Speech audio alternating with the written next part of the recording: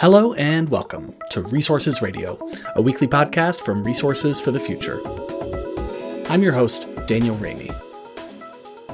Today, we talk with Gregory Nemet, professor at the La Follette School of Public Affairs at the University of Wisconsin at Madison, about a new report that he has co-authored called The State of Carbon Dioxide Removal. I'll ask Greg to help us understand the different ways that carbon dioxide can be removed from the atmosphere and stored safely, and what the public and private sectors are doing to scale up different types of removal technologies. We'll also spend a lot of time talking about what scaling up these technologies might look like on the ground, as well as the risks and challenges, including the concern that relying on carbon removal could reduce the motivation for reducing greenhouse gas emissions. Stay with us. Greg Nemet from the La Follette School of Public Affairs at the University of Wisconsin. Welcome back to Resources Radio. Thank you. It's good to be here. So, Greg, we've had you on the show before. You spoke with my co-host, Kristen Hayes, about your book. I think it was called How Solar Became Cheap, which is a great book. But that was a couple of years ago. So could you remind our listeners how you ended up becoming interested in energy and environmental topics, like at a young age or later in life? Oh, sure. Yeah. I mean, I grew up in Canada. I think my favorite places on the planet are places in lakes in northern Ontario. Learned how to play pond hockey up there, and I still play pond hockey. But around here in Madison, Wisconsin, we have a month less of lake ice than we had, decades ago. And so, that shortens what we can do outside. I went on to get a undergraduate degree in geography, which brought into my kind of purview environmental studies from an academic discipline. I took a course in energy back then, took a course in meteorology and climate back then. I think that stayed with me. I ended up working in Silicon Valley for a few years, and I ended up at a think tank there doing a study of comparing innovation in different sectors, in information technology and healthcare and consumer products. And we put in energy too, just as a comparison. And it was striking to me that, I'd learned in my undergrad training about how important energy issues are. And yet the investment in R&D, the number of scientists and engineers involved, the number of patents that were coming out were all much lower than these other areas, like by an order of magnitude. And so that motivated me to go back to grad school and work on this question of how can policy stimulate innovation in low carbon technology. And so that's what I'm working on now. Yeah, that's great. And today we're going to focus on the subset of technologies that I think we can broadly call carbon dioxide removal. And that's because you were a co-author on this recent report called The State of Carbon Dioxide Removal, the first edition of what hopefully will be many editions in the years to come. But before we dig into the details of that analysis, can you start off by just defining this term for us, carbon dioxide removal, or CDR, and what does it mean in this context? Yes. Carbon dioxide removal involves capturing carbon dioxide from the atmosphere and storing it durably, either on land, in the ocean, in geological formations, or in products. And for the report, we use the definition of carbon dioxide removal as capturing CO2 from the atmosphere and storing it away for decades to millennia. So, that includes many different types of removal, some natural, some using chemical processes. But it intentionally does not include a couple of things that are often commingled with carbon dioxide removal. One is carbon capture and sequestration. So that's avoiding putting CO2 into the atmosphere with capture, that we're not including that. And also storing CO2 in short-lived products, such as in depleted oil reservoirs or using it for beverages. That involves capture, but doesn't involve storing it away for decades. So we are intentionally quite strict on the definition that we use, but even within that strict definition, there's many different ways to capture CO2 from the atmosphere and store it durably. Great. And we're going to kind of break down what some of those technologies are and their kind of relative costs and benefits in a couple minutes. But before that, just one more kind of background question, which is that the report states that in the next 10 or 15 years, this is a particularly important time period for the long-term potential of deploying CDR and particularly like novel CDR technologies. Can you explain why that is? Yeah, I mean, this really comes from work by me and others of looking at historically other technologies. And one thing that you start to understand as you look at many different technologies is there's this early period where the technology exists, it works, but it's not well proven. There's a lot of skepticism. It hasn't been scaled up. You don't have supply chains. You may not have clear markets for it. And that's sometimes called the formative phase. And there's a strict definition of it goes from the first commercial plant until 2.5% of the ultimate saturation level for that technology. But in general, it lasts about 10 to 20 years. And that's where we are with quite a few of the novel carbon dioxide removal technologies today. So the implication there is if you look at historical technologies and think about where we are with carbon dioxide removal technologies, the next 10 to 15 years are the period to de-risk the technology, maybe get the costs down, to start to build markets, to develop reliable monitoring and verification. A lot of the things that have been needed for other technologies, we're going to need to do for CDR. And so even if we look at scenarios where most of the big deployment of carbon dioxide removal is later, mid-century, and then the later part of the century, that doesn't mean we can wait around until we need it. We really need to be doing purposive investment in policy now to scale up the technology so it's ready to really grow and play a role for climate change. Great. That makes a lot of sense. And as you've sort of alluded to, all of the energy system models that are used in the Intergovernmental Panel on Climate Change process, the IPCC process, they indicate that limiting global temperature rise to 1.5 degrees or even 2 degrees by the end of the century will very likely include CDR at large scale. When you look at those particular models, what are the types of technologies that they kind of assume play the role of CDR? And what's the maturity level of those technologies that the models are telling us might be needed? Yeah, it's a good question. And one thing that in doing this report, one of the funnest things about doing academic research is learning stuff that you didn't know. And we learned quite a bit in this report. And one of the things that we learned was kind of how much CDR there is existing today. And, several of us on the State of CDR report worked for IPCC in the past assessment report that came out last year. But we didn't have a statement about how much CDR there is today in that report. And that's one thing we did a careful job of doing in this report. And so that leads us to say, okay, there's actually two categories of carbon dioxide removal. One we call conventional. That's already well established. It's mostly to do with removing carbon using land and especially using trees. And we're doing about 2 gigatons, 2 billion tons a year today. And if we look at the scenarios that you talked about for 1.5 or 2 degrees, we see that we need to about double that removal by 2050. So go from about 2 that we're doing today to 4 by 2050. And that's, doing more with trees, doing more with land, storing more CO2 via photosynthesis in those places. And then we have the second category that we call novel carbon dioxide removal. And these are technologies that are not well established, but are proven and do exist commercially, just not at scale. And so 3 that I would mention, maybe 4. One is biochar. So taking biological material, pyrolyzing it, so burning it in the absence of oxygen. Another is bioenergy with carbon capture and sequestration. So that's, again, taking biological material, putting it into a power plant to combust it, and then capturing the CO2 after it's combusted. So that's a negative emission technology. And then a third one is direct air capture using a chemical process to absorb CO2 and then compressing that CO2 and putting it underground.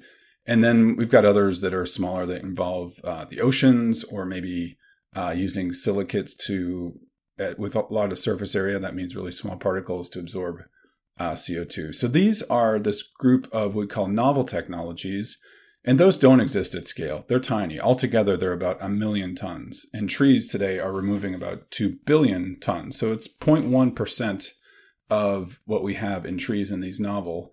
But these novel in these models grow to become bigger than the land-based conventional CDR. So that's the real scale-up challenge. And we look at factor of, I think, 1,300 is the median scenario for these novel technologies. So the scale-up and speed are the real challenge with these novel carbon dioxide removal technologies. Yeah, that makes a lot of sense. And when we think, let's hold on the conventional technologies for a moment. You mentioned that there's almost 2 gigatons of removals happening from those conventional technologies. Are those like intentional forestation projects, or are those like afforestation or reforestation like activities that have happened naturally because the land has stopped being used for some other purpose? Oh, yeah. Yeah, this is all intentional. It's managed land. It might not be intentional, to get carbon credits or to do it for the climate, but it is happening with human managed land that we're having more forests.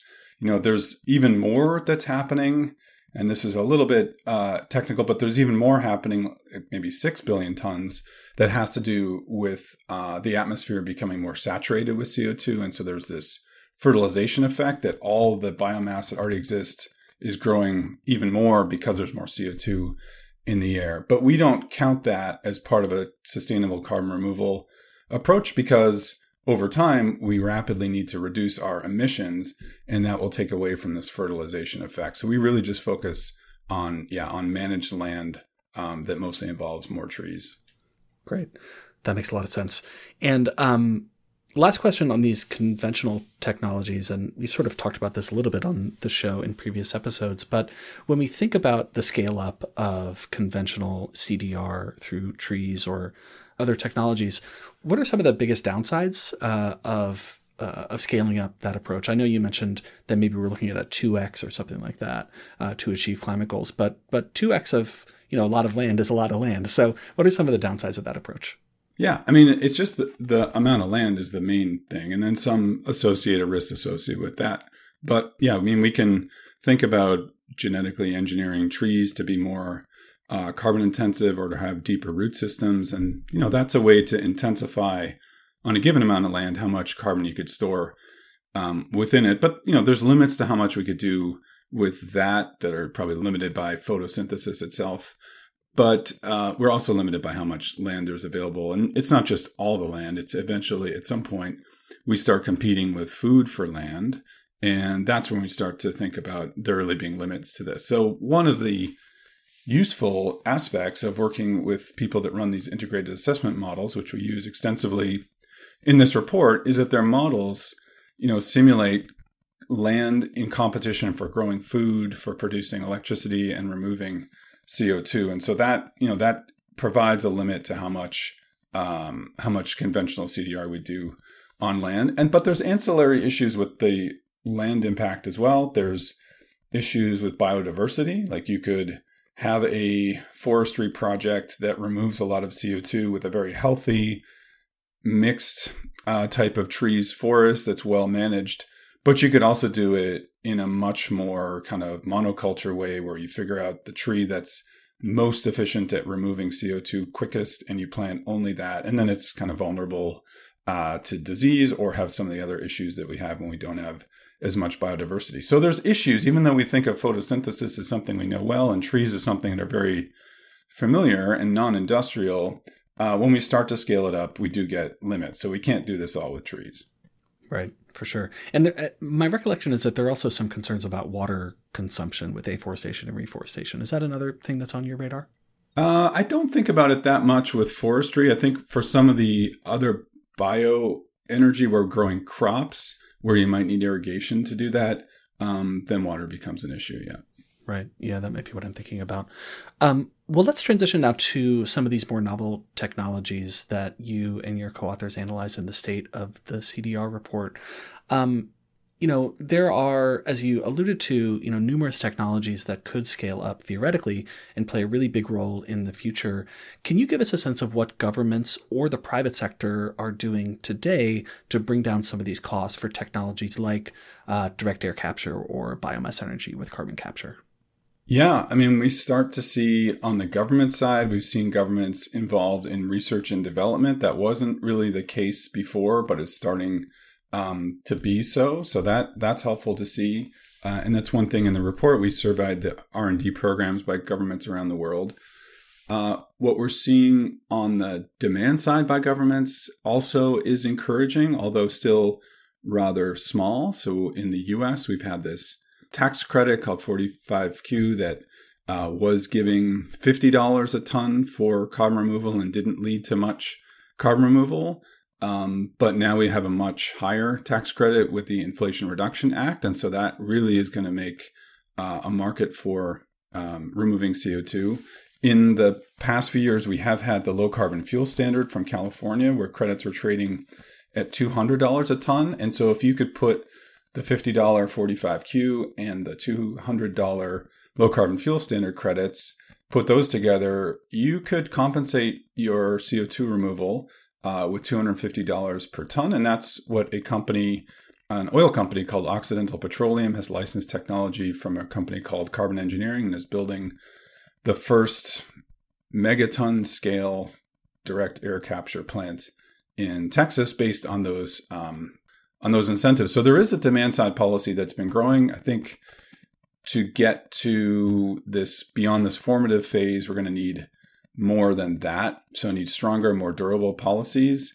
A couple other things I've mentioned that are going in the right direction. So one from governments is there's a proposal in the U.S. Department of Energy to create these direct air capture hubs. And there's a plan for 4 of those hubs with $3.5 billion of investment behind them. That would really make a big step. And we'll probably need another set of hubs after that first set of hubs. And we're going to need other countries to be doing their own demonstration projects as well. But if we start to see that, then we really are on the pathway to getting a technology like direct air capture out of this formative phase and into the scale-up phase. And we've done some calculations on previous technologies that say we need to get from about, say, 1 plant that we'll have in 2024 to something like 100 plants by 2035 to 2040. So that's a big scale up and requires a lot of investment, both public and private, but it's doable.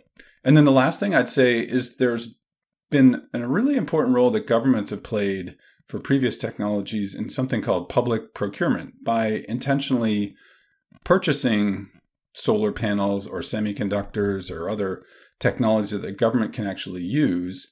They are able to use their buying power to stimulate production in the industry and get the costs down. And so far, we haven't seen governments doing that, but we have seen the private sector doing that. And there's a payments company called Stripe that's tried to play this role and create a market for CO2 credits that their customers can pay for, their payment customers can pay for, and getting direct air capture and other carbon removal companies to supply. And that's been scaled up recently to a initiative called Frontier. So it's interesting. These are typically activities that governments would do, public procurement, but private companies are stepping up and playing a really important role, in part because governments haven't done that, but also in part because these are real existing companies. And so having this technology development happening in the private sector, it has some credibility to it, and we don't have to worry about this crowding out effect or moving from government into the private sector. It's already there. So I think that's pretty promising as well, what Frontier and Stripe are doing. Yeah, that's really interesting. And when we think about government procurement, oftentimes we think about purchasing concrete or steel, things to build physical infrastructure. In the context of carbon dioxide removal, what would the government theoretically be procuring? Would it be some kind of negative emissions fuel? Would it be the carbon capture and storage or the direct air capture facilities themselves? Like, what would the government actually be paying for? Yeah, it's a good question. They could be paying for products such as, sustainable aviation fuel or something like that that's produced through direct air capture or other carbon removal technologies. That would be one way to do it. But, the other way to do it is just to set up contracts where governments purchase a certain amount of removed and stored CO2. And we've seen that before. There was an effort in the 1980s called the U.S. Synthetic Fuels Corporation, where the governments were going to buy quantities of these fuels, and you buy them in tranches. So the first amount is at a really high price, but to a limited quantity, and then you have a lower price at a bigger quantity. We've seen very similar for solar, first in Germany and also in California, where there was guaranteed contracts. Will pay you 50 cents per kilowatt hour for the next 20 years if you build a solar plant in Germany in 2005, or similarly with different numbers in California a few years later. So you could imagine governments doing that type of contract too, where we say we will buy 10 million tons of CO2 removed from the atmosphere, stored durably with all the verification that's needed And we will be willing to do that at $100 a ton or $150 a ton. And next year, we'll have the same contract and it'll be available at $125, something less. So yeah, I think there's a precedent and a pathway to create markets that way as well. Cool. Yeah, that makes sense.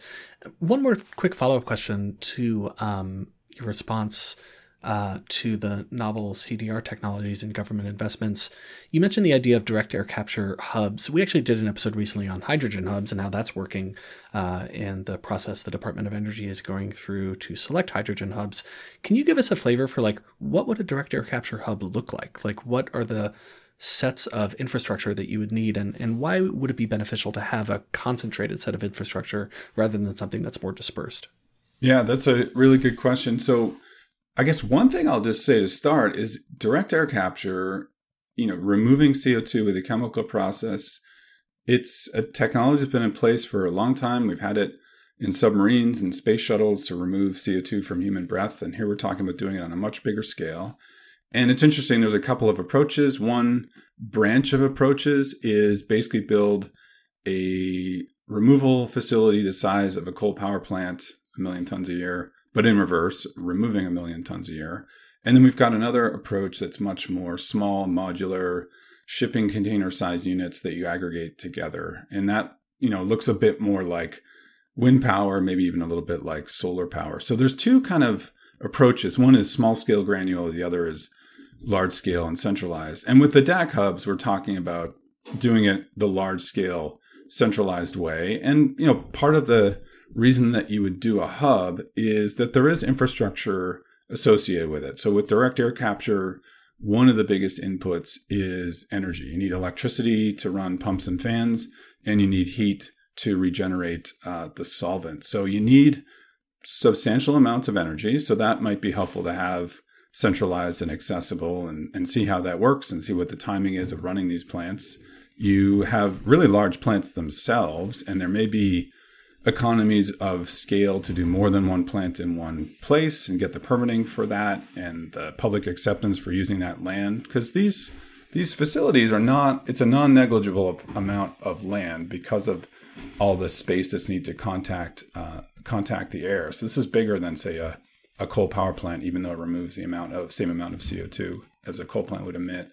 So yeah, and then there's the removal infrastructure where we compress the CO2, put it into a pipeline, transport it where it's going to be stored. And so there's certainly economies of scale in developing that network too. But I think the main point to answer your question is we're talking about large scale centralized technologies with large economies of scale. So it seems the idea is that there's more to gain from doing this in a centralized way with large investment versus small decentralized bets where you put facilities around the country, because we're talking about a really large scale technology. It's not the only way to do direct air capture, but it is the model for these DAC hubs. Yeah, great. Got it. Okay.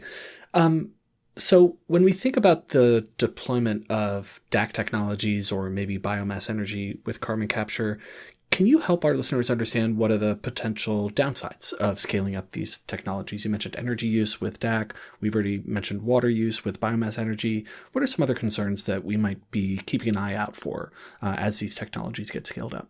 Yeah, I think the way that I kind of separate is, there's land issues. That's number one for any of the carbon removal that involve photosynthesis. Let's be careful about which land we use. So that's going to be an issue, and it might limit scale up. It could also be a way to do it badly. So avoiding competition with food as much as possible. That's important. Biodiversity we talked about. Access for direct air capture. That's access to energy, heat, and electricity. For a lot of these technologies, materials are going to be an issue. We are talking about building equipment, building pipelines in most cases. In direct air capture for these large-scale plants, there's a chemical solvent that's used to absorb the CO2. So that needs to be managed and moved around and regenerated and recycled and formulated. So there's inputs on that. And then the last two issues that I would raise are not so much technical ones. One is the jargony term is monitoring, reporting, and verification, which is to say, okay, you say you removed CO2 from the atmosphere, prove that you removed it. and then prove that you've put it somewhere where it's going to stay for a really long time. And in some cases, that's relatively easy to do. So there's a small plant in Iceland right now where the CO2 is removed and comes out as a slurry with water, and then that's injected into these rocks that mineralize. And within a couple of years, it's turned into solid. The CO2 is in the form of solid rock far underneath the ground. And so that's permanent. But if we think about using soils to absorb CO2, we have to measure that flux of CO2 into the soil and then measure the flux out of the soil, and then over time assess how much CO2 is in that soil. And so the monitoring, reporting, and verification is non-trivial. And the further along we get into that, we are having issues where there are situations where the monitoring or the credits that people are getting for doing some of this turn out not to be look as verifiable and as durable as people might think. And so if there's skepticism that creeps in, that's going to be really detrimental to investment and to making markets for these technologies. So there's a lot of effort now to standardize reporting. And I think we need to get to something like the general agreed on principles for accounting that we have that, lead companies to disclose, so that we need something like that for CO2, but we also need monitoring. It's just non-trivial just to measure these fluxes. So that'll be an interesting area. So that monitoring is an issue. And the last one I'd put out there is, I'm not really sure it's an issue or not, but it's called moral hazard. This idea that if we have this ability to remove CO2, does that take away from our urgency to stop emitting CO2? And that's an open question. I'm happy to talk more about that. But that's another issue that comes up with these technologies. So I think just to sum it up, it's land, energy, materials, monitoring, and then this moral hazard issue. Yeah, that's a really helpful list. And a quick log roll for my wife. My wife has actually written several papers on moral hazard risks associated with CDR and geoengineering. And I noticed she's actually cited several times in the State of the CDR report. So maybe we'll have to get Caitlin on the show sometime to talk about that. So last question, Greg, before we go to our top of the stack segment, which I imagine some of our listeners have already been thinking about during our conversation, which is that I think there's a pretty substantial number of folks in the environmental advocacy community who are really skeptical of CDR, kind of all flavors of CDR. And that's maybe partly because of this moral hazard risk, but I think maybe even in larger part because they sort of see it as a tool that could enable continued fossil fuel use at scale. So how do you think about that issue? What do you say to people when they raise it with you? And how do you think we should be thinking about CDR in terms of whether it's a substitute or a complement for emissions reduction? Yeah, a good question. I'm glad you raised this. So the first thing I say is that the number one priority is to reduce emissions deeply and immediately. And we're talking about reducing emissions by 90% over the next 30 years to be on track with which we agreed on at the Paris Agreement, which is to keep warming below 2 degrees and make efforts to keep it below 1.5 degrees. We're already at 1.2 degrees, so there's not a lot of room. So number one priority is to reduce emissions. And whether we have lots of CDR or little CDR, it does not change that imperative. We still need to reduce emissions. So that's number one. I guess on the other thing I'd say is that I get the concern because I've heard it. So even though if we look at carbon dioxide removal, and if we're successful at doing all of this scale up and dealing with the monitoring issues and getting the policies right, we're talking about doing 10 gigatons of removal in, say, 2050. And today we're doing 40 gigatons of emissions into the atmosphere. So we need to get from 40 to 0. And maybe we get 10 of that 40 as carbon dioxide removal. That's a pretty big number, though. But that means that 75, and maybe it's more like 80 or 90% of the effort has to be on reducing emissions. So just because we have CDR, it doesn't take away this need to reduce emissions. And the other thing I'd say is that because these technologies are just becoming commercialized, it takes time for them to scale. So we need to work on them now and invest in them now, have policies, have DAC hubs, have people going into this industry. If we're going to get to gigaton scale by the time of net zero, which is something like 30 years, we need to be investing in them now. And so, there's a few scenarios where you don't have novel CDR. And I work on that in other projects where we try to figure out how could we reduce emissions by just getting much more efficient and careful about emissions and about our lifestyle. And I think that's exciting work and seems really promising. But even those scenarios that don't require novel CDR like direct air capture and biochar and BECCS, they still require lots of conventional carbon dioxide removal like the forestry part. So even if we get really aggressive on reducing emissions by reducing energy demand, we still need carbon dioxide removal. So I'm sympathetic to this issue because I've heard it. I've heard companies say, well, we don't need to reduce our emissions because we're just going to offset them. And so the idea is, okay, there's residual emissions, maybe 10% of the emissions are going to be really hard to get out. And so to me, that says, well, that means 90% of the work is to reduce emissions and there's a little bit left over at the end. But to some companies and even countries, they're like, well, that's our emissions. We're all in the residual. So, so we're going to do the direct air capture or the carbon dioxide removal. And that's when you start to say, okay, there really is an issue with this moral hazard. But from a societal viewpoint, we need CDR. If we're going to have it in a large scale, we need to start work on it now. And there's an imperative to reduce emissions. So it really doesn't take away from that. But you can see how smaller companies or countries with narrow interests might focus on CDRs as the answer to their own emissions. But from a global view and a societal view, number one priority is to reduce emissions. Yeah, for sure. That makes sense. Well, Greg, this has been a fascinating conversation, and we could talk for much more time if we had the time, and would certainly encourage people to check out the report and dig deep because there's a lot of really fascinating material in it. But let's close it out now with our top of the stack question, where we ask you to recommend something that you've read or you've watched or you heard you think is really great, and that you'd recommend to our listeners. So, Greg, what's on the top of your literal or your metaphorical reading stack? Top of my reading stack. Yeah, I would say two things I've read and watched in the last just couple of weeks relevant here. One is a book that's just coming out called Scrubbing the Sky by Paul McKendrick, and it really goes into how these technologies of carbon removal are being developed by interviewing founders of these companies and politicians and understanding how they're getting scaled up, where they're coming from. I think it's really interesting to kind of see the human side of how new technology gets developed and the commingling of market signals with intrinsic motivation. Really good read, well reported, and an interesting read if you want to hear more about that, Scrubbing the Sky. And then the other is a film I watched in the last couple of days called Purple Mountains. And it's a movie done by a professional snowboarder named Jeremy Jones about how to get different types of people on board with climate change. And he's someone who spent his whole life in the mountains and assessing snow and seeing the changes. And he started an organization called Protect Our Winters with this idea of getting people that enjoy the outdoors to get engaged on climate change. And I think one of the most exciting things from watching that movie is seeing the different types of people that are interested in the outdoors that have different political persuasions. And I think there's a real potential to broaden the coalition of people to support climate change mitigation and carbon dioxide removal. So that's a good one as well, Purple Mountains. Excellent. Well, those both sound great. Thank you so much for the recommendations, and thanks for joining us once again. Greg Nemet from the University of Wisconsin at Madison. Thank you so much for joining us today on Resources Radio.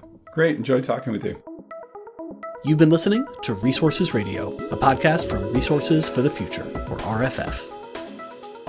If you have a minute, we'd really appreciate you leaving us a rating or comment on your podcast platform of choice. Also, feel free to send us your suggestions for future episodes. This podcast is made possible with the generous financial support of our listeners.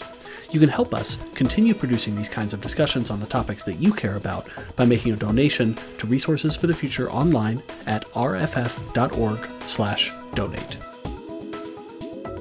RFF is an independent, nonprofit research institution in Washington, D.C. Our mission is to improve environmental, energy, and natural resource decisions through impartial economic research and policy engagement. The views expressed on this podcast are solely those of the podcast guests and may differ from those of RFF experts, its officers, or its directors. RFF does not take positions on specific legislative proposals.